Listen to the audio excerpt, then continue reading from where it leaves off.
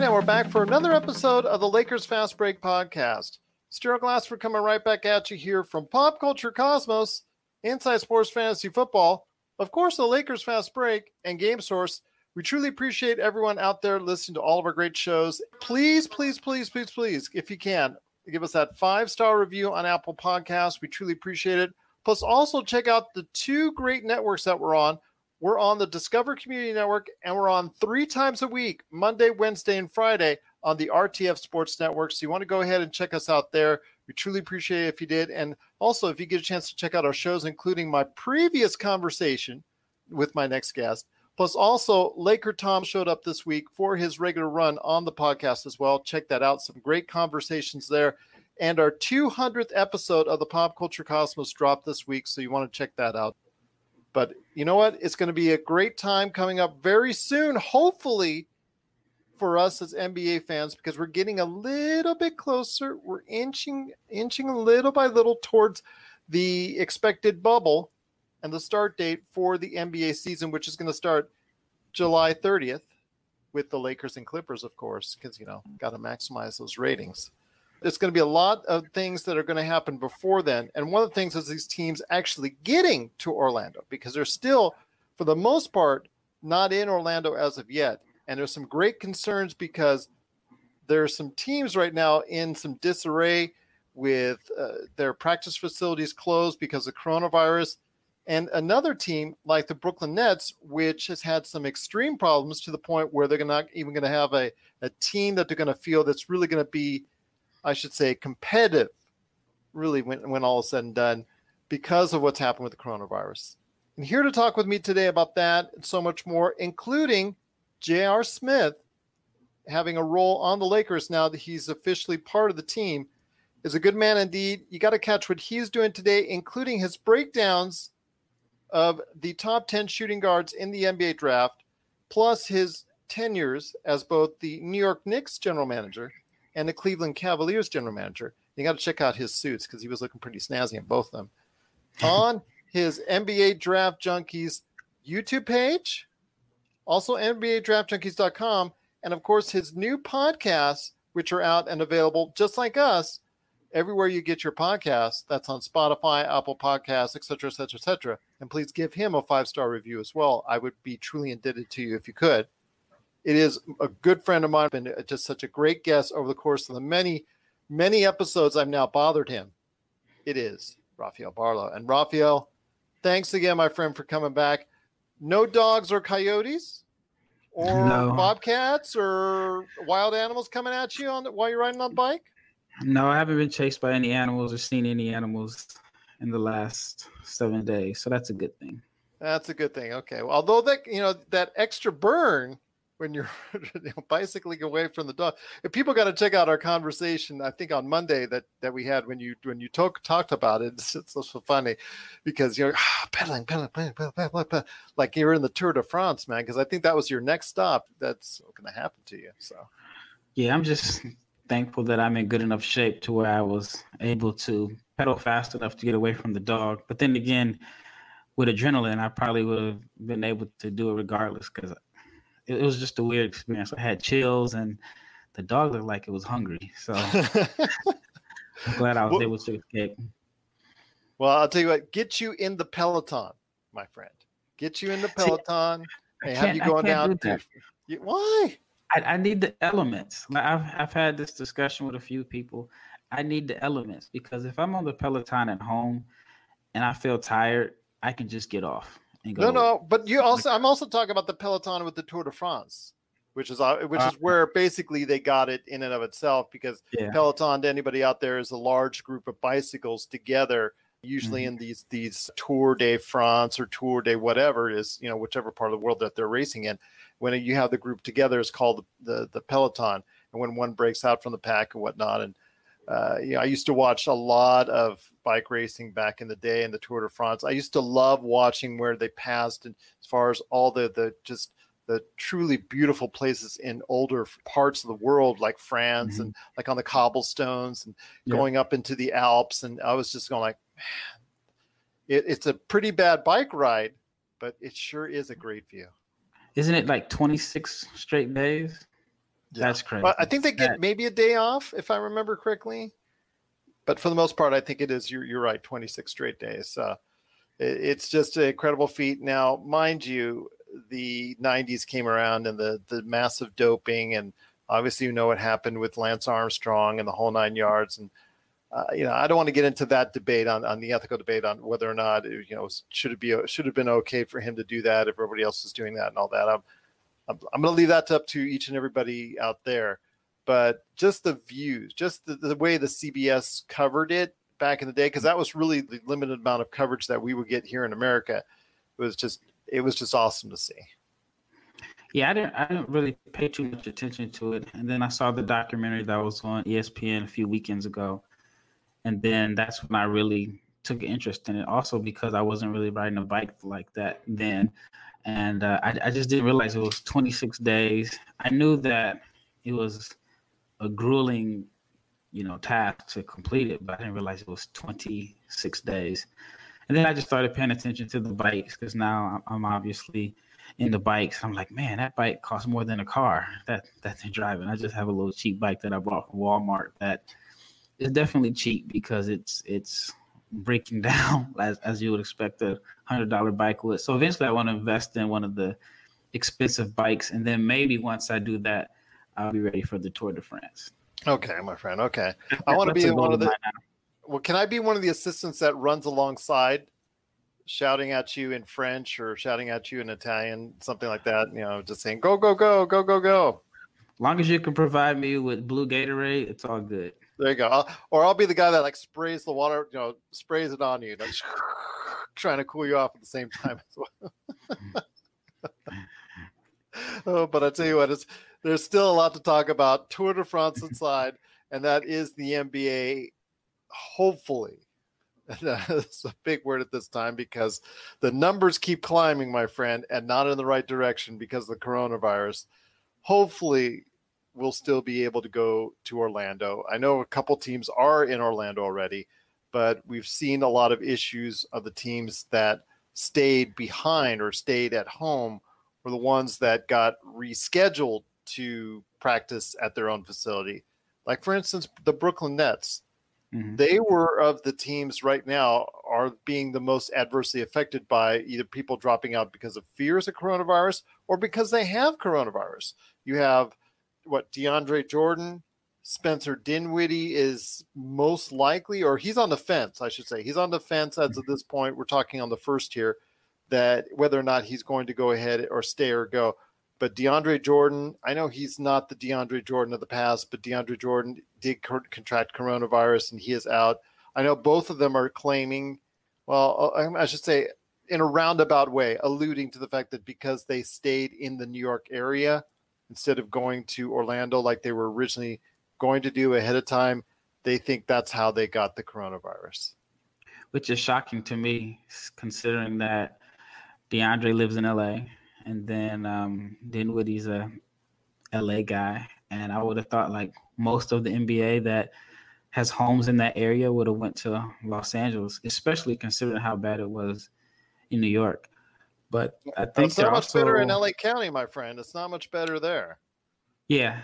When New York was at its peak, LA was fine. And New York seems like it's got it a little bit under control, but now the rest of the country is. The numbers keep going up. And I think they're also missing Wilson Chandler. Yes. And Nick Claxton said that he's also, I think, I don't know if they said if he caught it or not, but I do remember that he's not playing. So they're going to be pretty thin. I mean, they're at least 4 solid rotation guys, and that's not even including Kevin Durant. And who they're picking up, Tyler Johnson, I think another player or two. They're not going to make, unless Tyler Johnson suddenly regains the form that he had 2 years ago or 3 years ago, they're not going to make that big enough impression to where they're going to scare anybody now on the Brooklyn Nets. They're now probably, when you look at the schedules for all these teams, if you see the Brooklyn Nets on your schedule, you're going to think that's an easy win. There is the very real possibility they will fall that half game that they're up on Orlando, fall now down to 8th. And possibly, if Washington decides, hey, we want to go ahead and play, they can actually fall out of the playoffs. It's a small chance, but it could actually happen. Possibly happen. Well, the funny thing about the Tyler Johnson is they ended up getting the guy they wanted 4 years ago for about $60 million cheaper.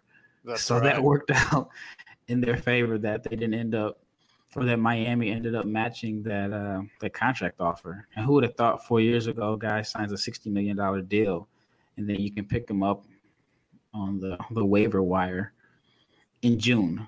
Still, you what, 26, 27 in that area? Yeah, he's still pretty young, yeah. So, let's hope he can rebound his career, because I think that it was something like you said. He was really hot that 1 year. I think that was the contract year. That was 2016. Yeah. That was the big bump year that there were a lot of beneficiaries.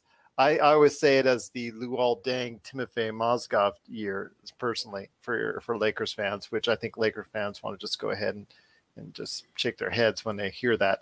But yeah, that was considering that they signed Mozgov like July 1st. Yeah, that was already preset. Yeah, he would have been available July 8th. Yeah. So, in fact, he was the first one I remember, like you said, first player.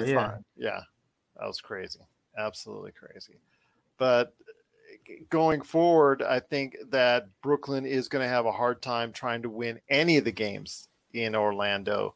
And being that the case, there is a very slight possibility they could slide out of the playoffs. Now, mind you, even if they were at semi-full strength, they would still not have Kyrie. They would still not have Kevin Durant. So they would still not pose much of a threat over Toronto or obviously Milwaukee if they went ahead and matched up against them in the playoffs. But still, at this point in time, it looks like it's going to be a little bit even easier for those top teams in the East, which makes it more concerning for fans of the Lakers and fans of Western Conference teams, that they're going to have it so much harder than the teams in the East, or at least the top teams in the East per se. Yeah, it's just interesting how the season was basically a year ago. All the free agents that the Nets signed between KD, Kyrie, and then DeAndre Jordan, none of them will play for them during the playoffs this year. And then I would have never guessed for them to have a new coach also. I mean, I'm still kind of scratching my head over letting Atkinson go. That didn't make any sense to me. Just coming off so soon after the success he had the previous year, I'm thinking that was, I know you're thinking too, that it was coordinated by two individuals that are on the team that are currently injured, and that Durant and Kyrie probably just didn't mesh well with Atkinson's style of coaching. Maybe I'm not going to say that's the case 100%, but my gosh, it sounds like it, doesn't it? Yeah, and even if I'm Karis LeVert, who has a history of, dealing with nagging injuries, if I'm him now, I wouldn't play. I wouldn't play at all. I'd sit out, and I think people would understand, especially for him. I mean, even though he did. No, I thought he signed last year, the year before. I remember him signing a contract, and I want to say it was like $352, and I felt like it was low. And people were upset that he took such a low deal because he might have messed up the market for similar players. But he took such a low deal because he had such a history of injuries dating back to college, and then he had the gruesome injury last year. So, yeah, if I'm him, I don't play either. And it just doesn't really make any financial long-term sense. So the question I should have now for you is, if Karis does go ahead and back out, and if Spencer Dinwiddie does back out as well officially, who will be the leading scorer on the team? My money is on Joe Harris, but who will be the leading scorer when they go down to Brooklyn?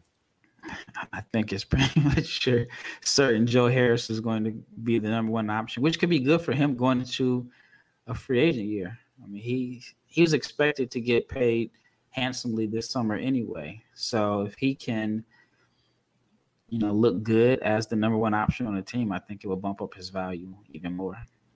Either him, or I'd love to see Jarrett Allen. I'd love to see him get a break. I know. Yeah, I think he should have been starting regardless. Yeah. But, they had to do what they had to do to get the two big dogs there. So I'd be happy to see him play well and then maybe even put himself in position to go to a better situation. And that's one of the things I also wanted to talk to you about as far as going to Orlando and this situation, because you see there's all the teams about ready to go down there. It's going to be another week that they're before they start really going and heading down there. But outside of Thabo Sefolosha, which as of our recording is the latest player to go ahead and say he's not going to Orlando, there's not, I don't want to say it's surprising, but there is a interesting amount, low number of individuals, of players that are saying they're staying home essentially. To me, it's an interesting number. I thought it was going to be a lot higher. I thought there was a lot bigger rumblings heading into it, and I thought there was going to be a lot more individual players that were going to go ahead and back out, and maybe even some more important ones like Avery Bradley was, and now Spencer Dinwiddie is a possibility. He's an important player for Brooklyn. Karis LeVert, like you said, if he backs out, he would be a very important player for them as well. But there's not as many important players, or there's not as many players as a whole staying home. Why do you think that is, after all the rumblings that both you and I heard over the course of the past 2, 3, 4 weeks? Well, it seems like the rumblings came from Kyrie, Dwight Howard, Avery Bradley, and Lou Williams was another name. And then I read today that Doc expects Lou Williams to be there. So while it seemed like a lot, it was really only like 4 guys. Also, at the end of the day, I just think the players realize that if they don't play, if enough guys don't play, it messes up the cap. If they end up having to cancel the season, the owners could throw away the CBA. And if they throw away the CBA, it won't be 50-50 split in the next one. So I think just like anything in this country, and the only reason why everybody is going back to work is money.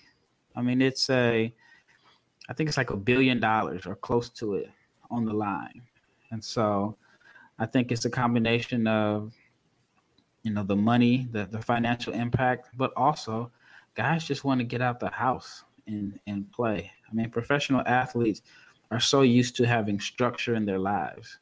And even though everything is thrown off by this, they're used to going in the gym. They're used to playing. They're used to the camaraderie. They're used to being around teammates. And it was just abruptly taken away. So I think some guys just want to get back to that. That's a good point. A very good point. You've been around, some of these players, and you come to understand their mindset, and you realize that this is their lives. This is a great part of their lives, and that's what they want to go back to. And just the familiarity and the enjoyment. I don't know if you caught JJ Redick's interview on ESPN the other day, but he, even a player at his advanced age, in his mid-30s now, just basically finishing up what is going to be a pretty good career overall, he just wants to go back and play.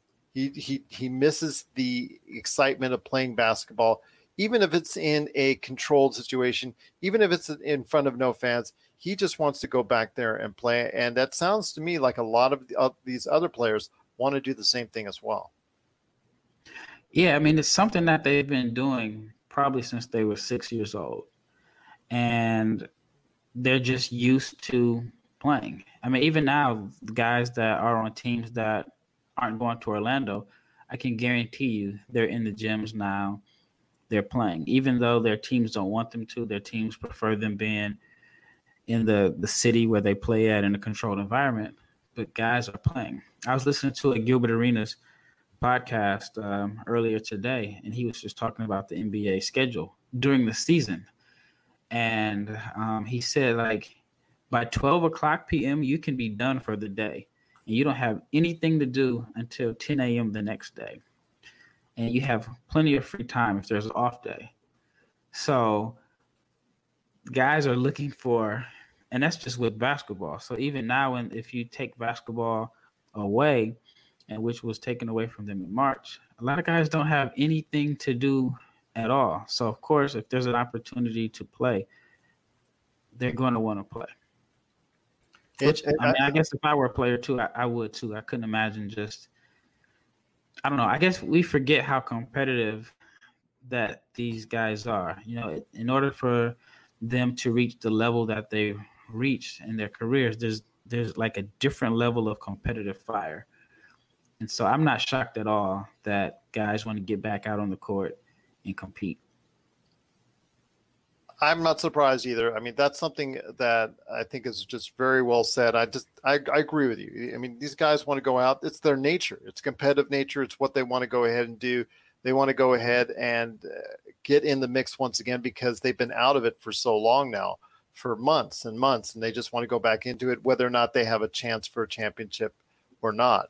And that's one of the things I want to ask you is, okay, we're going into Orlando. Let's say everything stabilizes over the next couple of weeks before they head into the bubble. And then they head into the bubble and they play out the string. They're going to play around 70 games-ish. Mm-hmm. And the only team really adversely affected by this to the point where they can actually have an argument is the Brooklyn Nets, who was not expected to really do any damage anyways. So seeing that that's the case, and let's say, hopefully, that there will be no massive outbreaks or major coronavirus or major injuries going forward during this process of the season and the playoffs, although you and I both know that there's a very good chance that an injury or a coronavirus may happen. Let's say the Lakers win the championship, or let's say Milwaukee, or let's say the Clippers, or any of the other teams that go out and win this championship. Should there be an asterisk by it? I don't think so. I don't think so. But why? I want to hear in your words why not. Because everybody is going through the same thing. It's not like one team has a bigger advantage over the other. Everybody is being inconvenienced. There's no home court advantage. There's really nothing that the Lakers can say that, well, or the Bucks or whoever can say, well, it wasn't fair for us, but it was more a better situation for this team. And the way I look at it is, if we're going to put asterisks on championships because certain people didn't play, then is there one next to Toronto's championship? Because Durant, Cousins, and Clay weren't at 100%.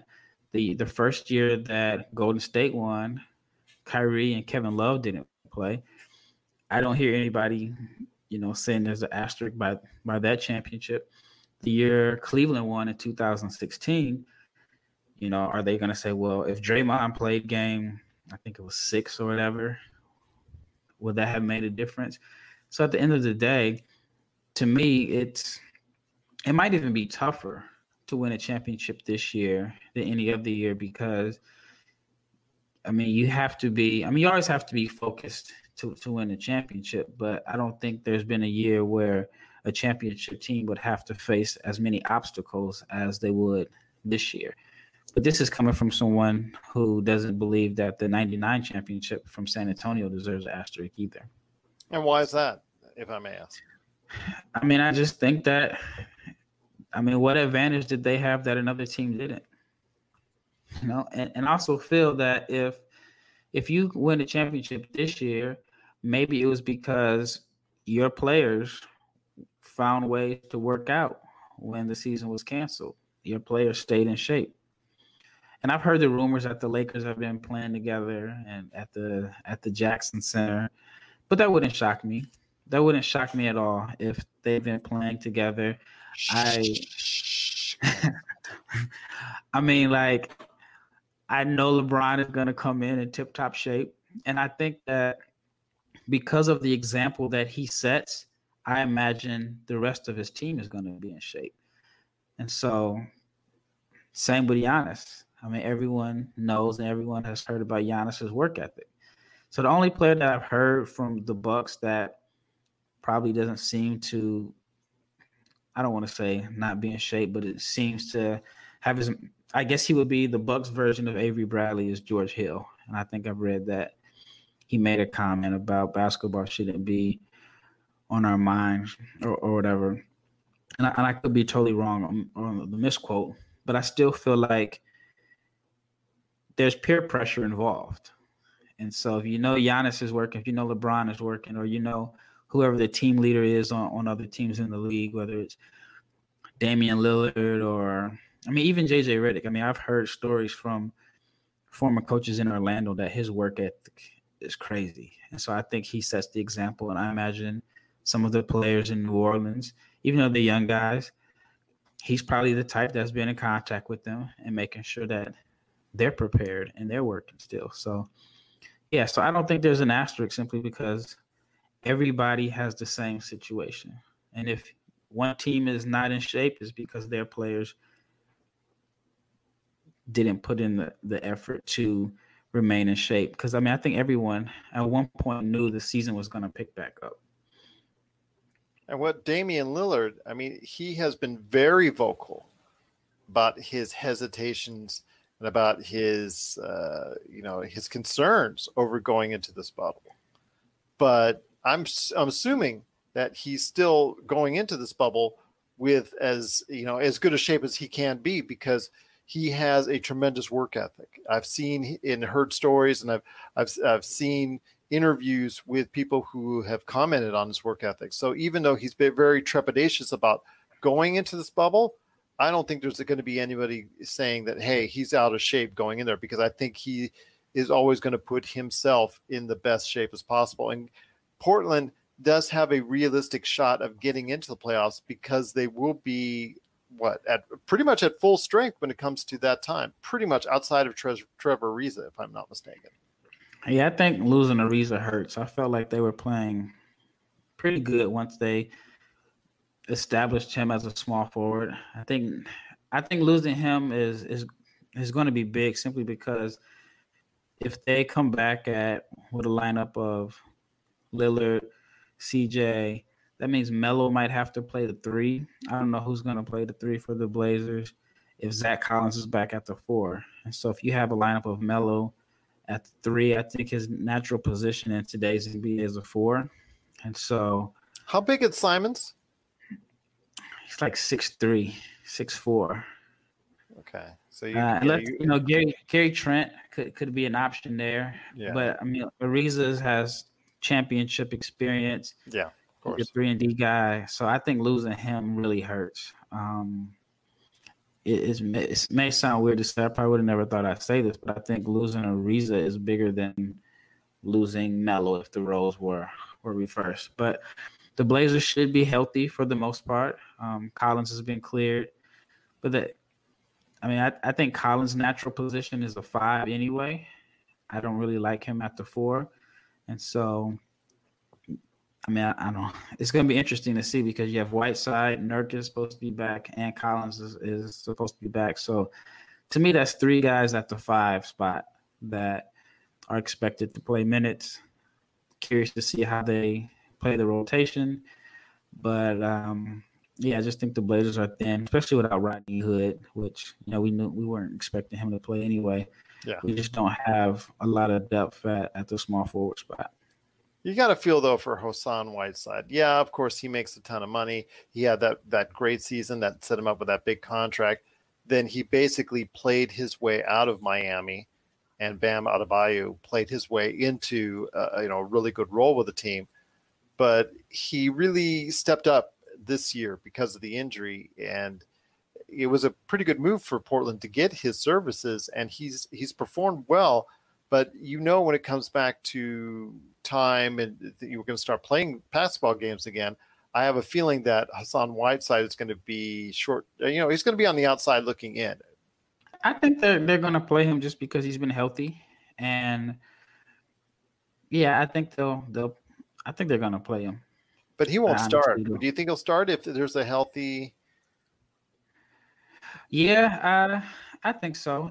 But I can also see your point of view, because most people aren't expecting him to be in the Blazers' long-term plans anyway. Yeah. So, because he's a free agent, I think, isn't that correct? Yep, he's a free agent because he signed in 2016. Yeah. He signed a 4-year deal, and I think Conley and Batum are the only players that signed 5-year deals, so they still have another year. I on the remember. books. I remember Batum. Yes, and unfortunately, so does everyone else in Charlotte. So we're signaling the ref for a quick timeout, but we'll be back with more of the Lakers Fast Break podcast. Check out what's been going on with the Pop Culture Cosmos Show and the PCC Multiverse. That is by far my favorite because it's also character driven and the stakes are high and there's much more of a mystery and intrigue to it. A game like Wolfenstein, which people are saying are one of the most socially important video games of the past 10 years. Catch our shows on radio worldwide 7 days a week or at any time on Podbean, Spotify, Apple Podcasts, or on over 30 more podcast outlets.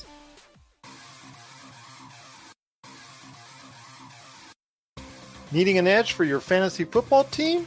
Listen to the guys at Inside Sports Fantasy Football for insight that will help you reach your league championship. That's Inside Sports Fantasy Football. Check it out today on your favorite podcast outlet. Well, speaking of pay, happy Bobby Bonilla Day, my friend. July 1st. That's correct. Reason why we say that, he is getting paid due to his deferment payments from the New York Mets. A little over $1 million each and every year till 2036, if I'm not mistaken. Yeah, I read he'll be 72 once he stops getting payments. That's a smart man indeed. Yes, that's a smart man. I love the memes that I've seen today in honor of Bobby Bonilla Day. So happy Bobby Bonilla Day to you and everyone out there. But getting back to the actual play as is in the NBA, with it set up right now, I don't think there should be an asterisk. Let's just put that out there because, like you said, yeah, they're not playing the last 10 to 12 games of the year. But then again, the last 10, 12 games of the year for a lot of these playoff teams are pretty much, okay, I'm going to sit out. I mean, for instance, the Clippers. Let's take the Clippers. Of the last 12 games, let's just say it was a regular season, how many do you think PG and Kawhi would have sat out? Well, I think it would have depended on their seeding. If Denver or Utah or whoever, I don't know.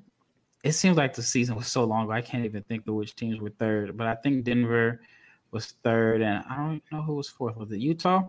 Well, no, it's actually anyway, isn't it Oklahoma City? Oh no, they're fifth. They're fifth. Utah's fourth. That's correct. It changed every day. Yeah. with one win they're or so one close loss. together. Yeah. Yep. And so I think that depending on how close those teams were, and then also the way the NBA set the schedule up now, which I think was smart on their end, was they knew like some of the teams are going to be fighting for playoff seeding. So you're going to have like Dallas, Houston play the last week of the season. I'm sure there was, all games between teams that are expected to go to the playoffs fighting for seeding. So like on one hand, I could see them sitting out their guys, but then I also think that it would have depended on how close they were, because the way the West is, in which the way the West has been for years, you lose 2 or 3 games in a row, you could lose your home court advantage. That's true. That's very true. But I also heard people say that the Clippers, it wouldn't have mattered to them getting home court, because if they were going to face the Lakers in the conference finals or in any round, they would have had 7 straight road games anyway. I did hear people say that. Yeah, because you're right. They're going to have Lakers would have 7 home games, but I don't think it would have bothered our Clippers whether or not they fell second or third. I really don't think that they're the type of team that would have mattered. I think they would have sat out Kawhi and PG maybe a couple of those games. But I'm saying is there are other teams that probably would have done the same thing as well. The last 10, 12 games of the season, depending on where you're at in the standings, could have very well played an effect on that. Then you have the playoffs, and then you have the championships that are being played in an environment that's totally different from what anything else we've ever seen in the sport of basketball. This is something that I've not seen ever in the NBA. And to suggest that this should have an asterisk, I think it's disappointing for people to say that. The only way you could say that is if a mad case of coronavirus hits a team and they would be extremely shorthanded or a rash of injuries. Then I could see that maybe I'll give that to you. But even if that's the case, I think when it comes down to it, that the NBA wouldn't allow that to happen because they want a premier showcase out there. And let's say Milwaukee versus the Lakers, and the Lakers had so many, 6, 7 people out because they just contracted coronavirus. I don't think they would allow that type of, finals to happen. I just think that if it sets up accordingly the way you and I hope it does, that whoever becomes the champion should not have an asterisk by their name. Yeah, I've been watching basketball throughout the world the last few weeks. So I've watched games in China, I watched games in Israel, and even the ACB.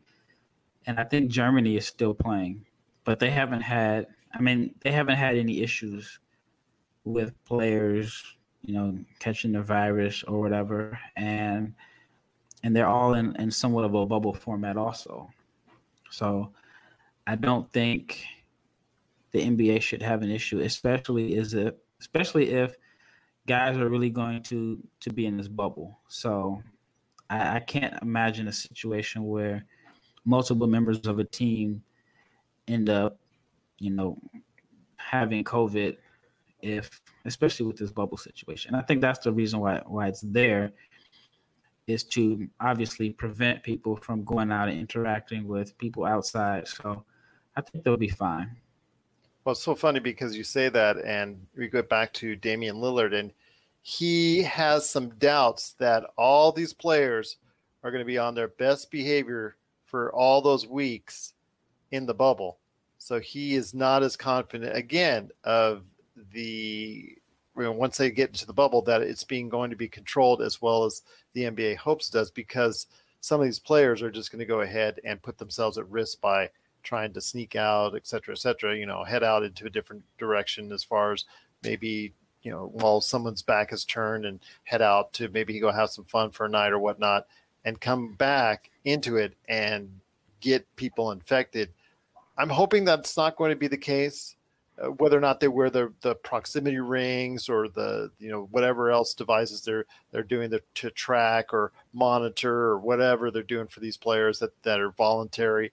I'm hoping that's not the case. And I think for the most part, especially these playoff teams, they're going to take it rather seriously.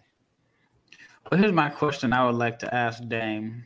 And that would be like, okay, well, where does one go? So, do you call it Uber? So if you call it Uber, then it's going to be obvious that a van or, car service pulls up to the hotel and you leave. 2, where can you go? Like if you're 7 feet tall, or are you just going to go to the mall in Orlando? Someone's going to snap a picture. And that happened in Israel. A couple of the American players broke quarantine. I think Amari Stoudemire has been fined twice. And it's like 30,000 shekels, which is like $8,000 US. So that's probably just pennies to Amari. But he was fined because I think his son is out there with him. And he went to the grocery store, which is valid reason, it's a necessity. But he got caught because they were taking pictures. I think another player was walking his dog or something like that. He went to the park to get some fresh air. And how they ended up getting caught was because you're obviously going to stand out if you're a professional basketball player, and someone's going to take a picture and it's going to get out. So I think maybe if one person does sneak out, I imagine that it's going to get back to the league pretty fast. You're right. I've actually met Amari Stoudemire in person. He is 6'10", 6'9", 6'10". So yeah, he stands out in the crowd. Yeah, like imagine like JaVale McGee just going somewhere in Orlando. He can't hide, So someone's going to say, "Oh my gosh, there's JaVale McGee," or snap a picture. So I think this is where technology ends up policing the players. Yeah. Well, I hope that's the case. Although, if anybody leaves, my guess is the Lopez twins, because you know how big Disney fans they are. And they would definitely get caught. How often do you see 2 7-foot twins? So that would be all on social media. They are Disney super fans. And if you're not familiar with them as far as how big of super fans they are, they actually return merchandise which they thought was sold to them legally on the up and up by a Disney employee, which was actually stolen merchandise that was stolen from the inner archives of Disney World, which were used on displays and whatnot. So they are really into that, buying Disney memorabilia. I mean, even more so than just going and stopping by the Disney store.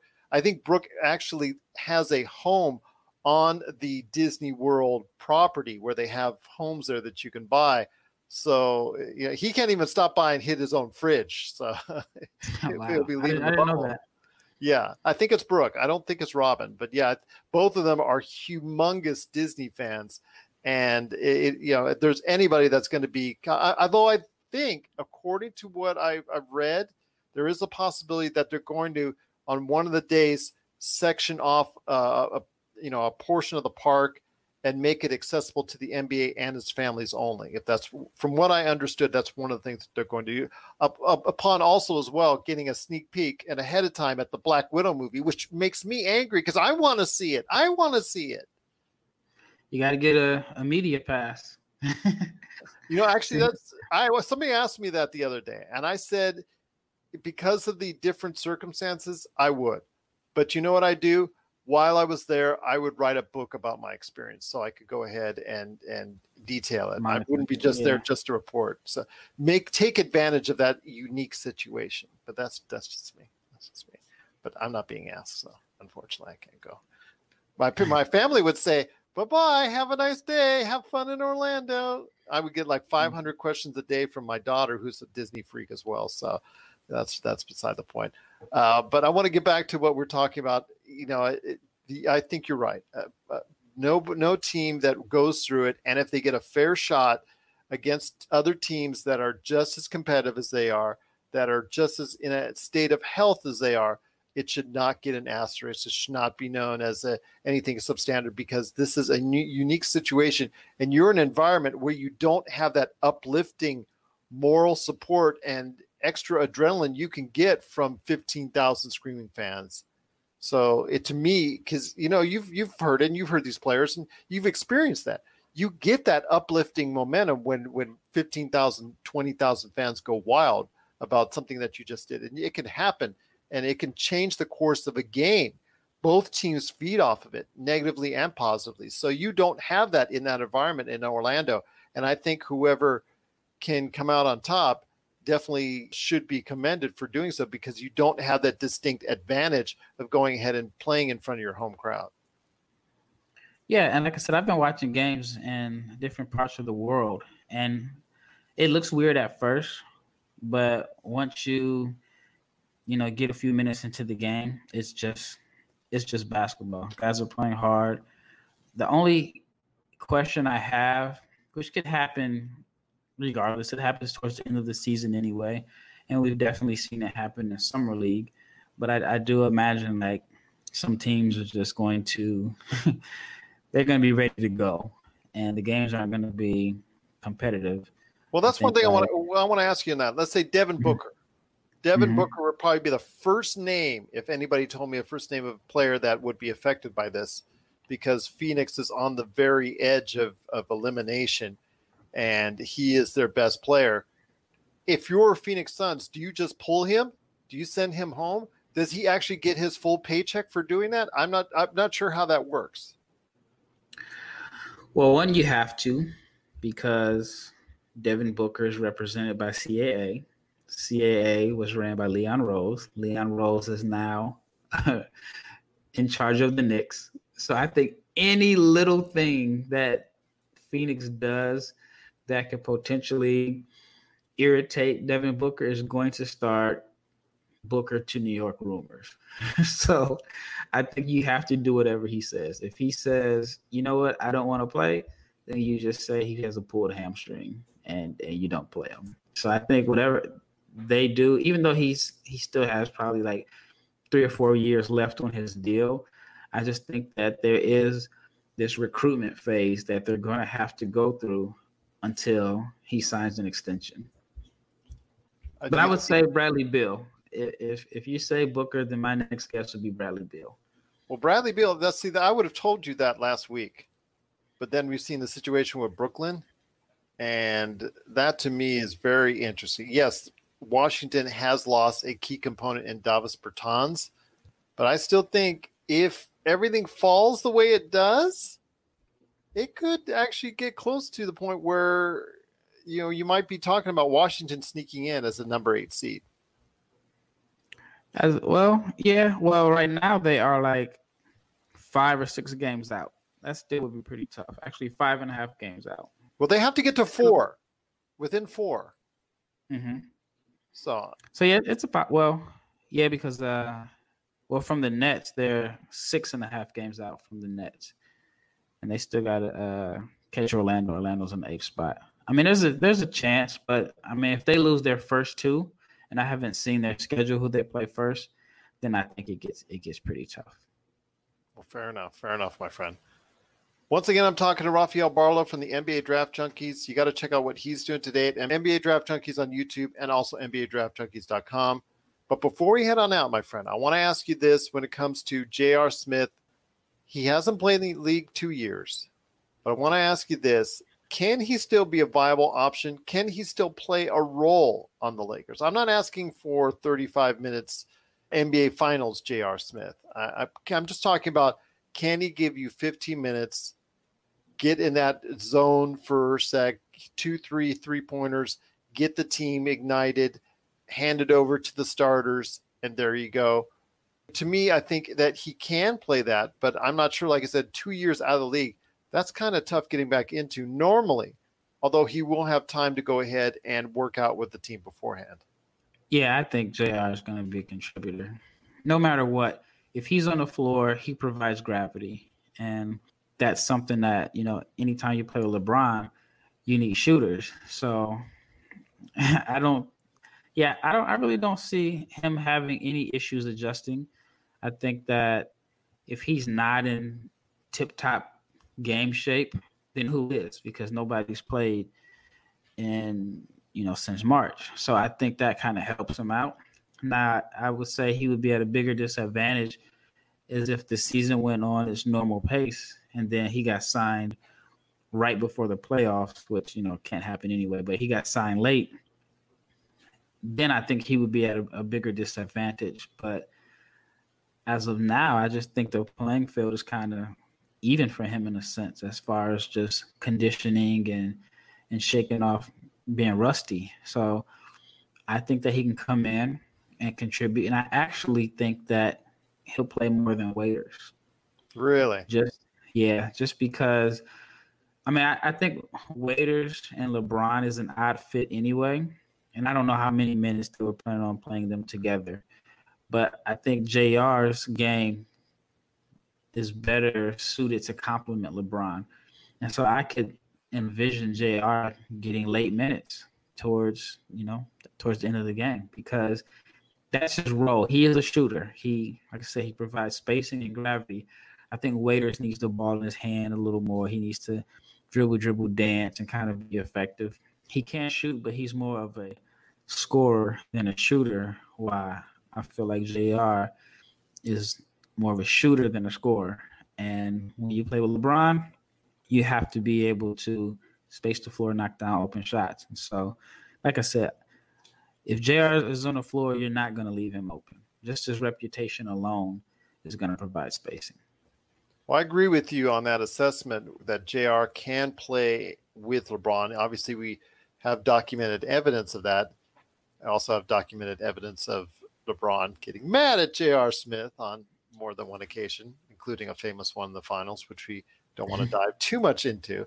But Waiters, to me, I think is a key on those minutes when LeBron is off the court. And you're right. Waiters obviously wasn't a good fit with LeBron before because LeBron may or may not have asked Cleveland to go ahead and trade Dion Waiters, I believe, for J.R. Smith, if I'm not mistaken. I can't remember exactly because JR came from New York, and then I think Waiters was sent to Oklahoma City, but it could have been a three-way deal. It seems like it was like 10 years ago now. but you're right. But you're right. Waiters and LeBron is not a great fit because they do similar things. Well, LeBron does a higher level, but they have a similar type of play style. But in those minutes that LeBron needs to get a rest, I think Waiters can fill a role in that. I think if not, it's a must time for JR Dion, and Markieff Morris. That all three have to find some functionality and consistency on the floor for the Lakers when they're asked to go ahead and play, because all three are at a crossroads in their career. If Markieff, JR, and Dion Waiters don't perform at a consistently decent level, they may not get many more chances in the league after that, especially JR, because he's pushing 35. Dion, because he's been pushing a lot. He's been pushing a lot of people's patience.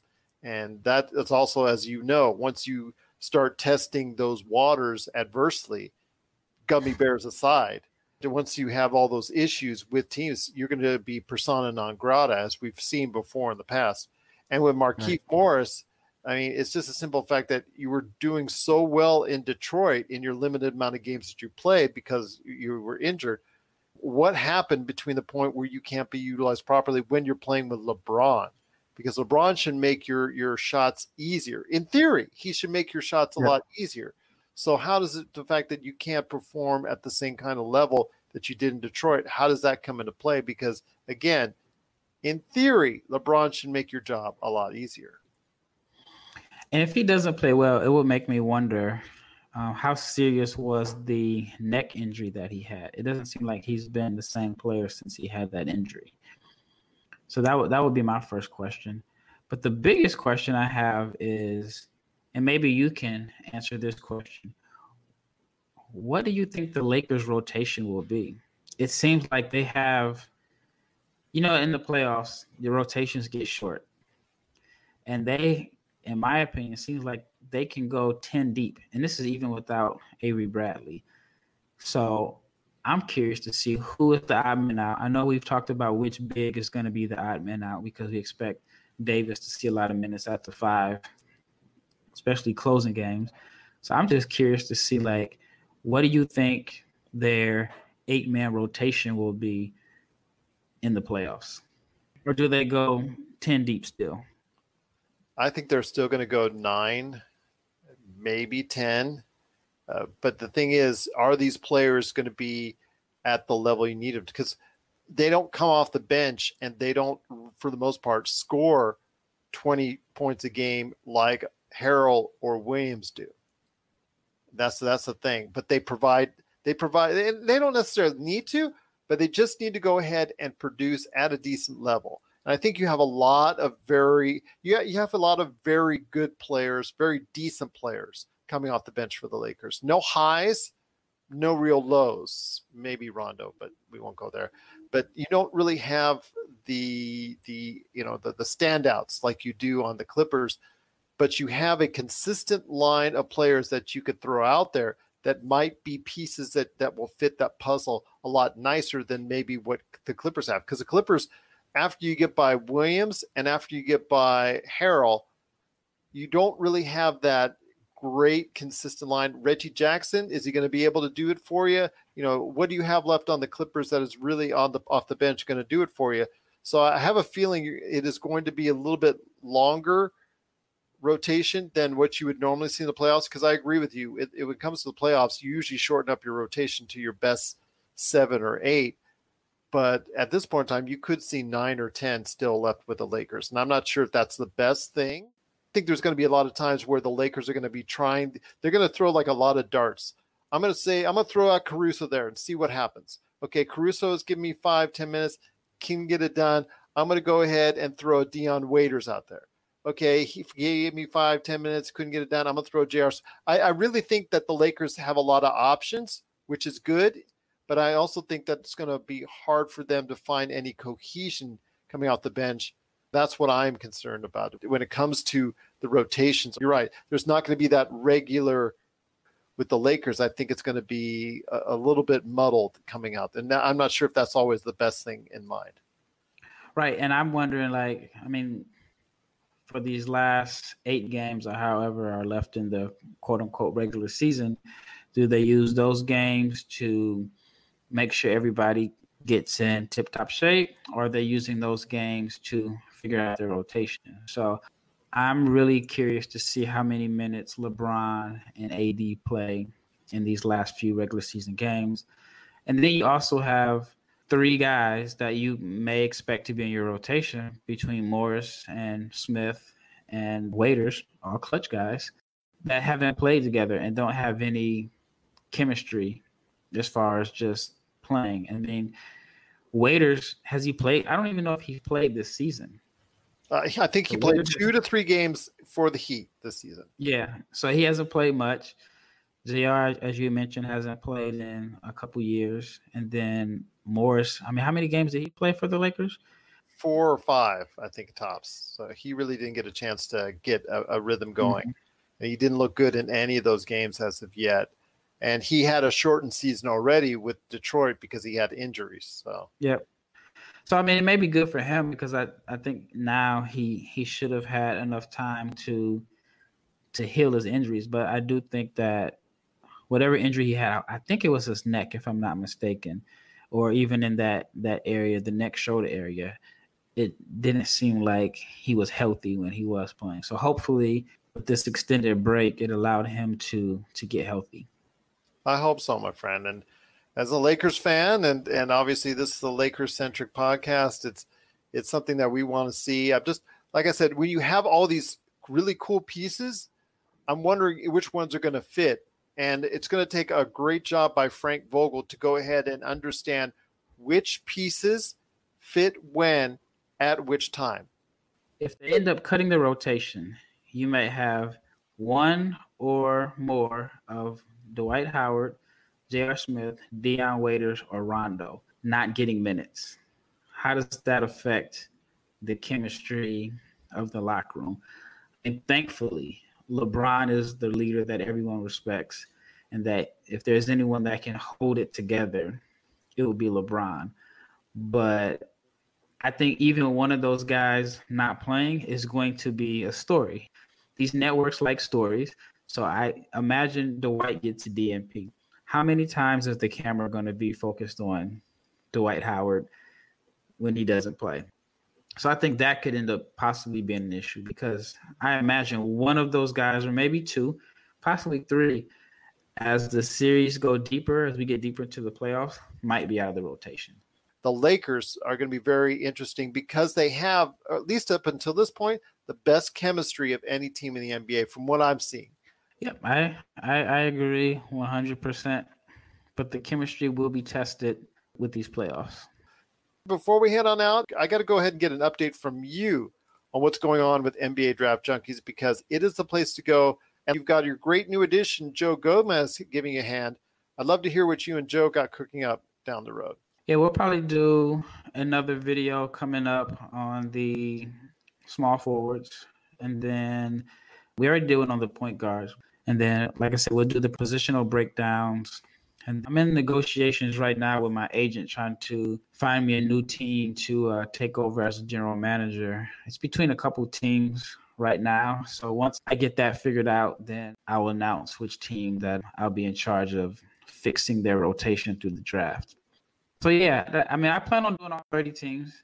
And I was hoping to do all 30 before draft day. So I got to at least pump out like 2 or 3 a week. So it's going to be a challenge, but I plan on making it. There you go. Getting the suits, man. Getting the suits. It's going to be the hard part. Yeah, but, it can't go wrong with black. Just got to switch up the ties. There you go. There you go. Styling indeed. Well, I'll tell you what, it's always great having you aboard, my friend. Rafael Barlow, once again from NBA Draft Junkies. You got to check out what he's doing today. NBADraftJunkies.com. NBA Draft Junkies on YouTube, and also his great podcast. Of course, it's called NBA Draft Junkies, and you can get it today on Spotify, Apple Podcasts, or wherever you get your podcasts. And please make sure you give him that 5-star review, just like us right here at the Lakers Fast Break. If you have any questions for Rafael, he's at Barlow500 on Twitter. We're at Lakers Fast Break on Twitter, or if you got one of those old-fashioned emails you want to send to us, LakersFastBreak@yahoo.com. Well, awesome again to have you aboard, my friend. Looking forward to our next conversation coming up next week, right here at the Lakers Fast Break Podcast.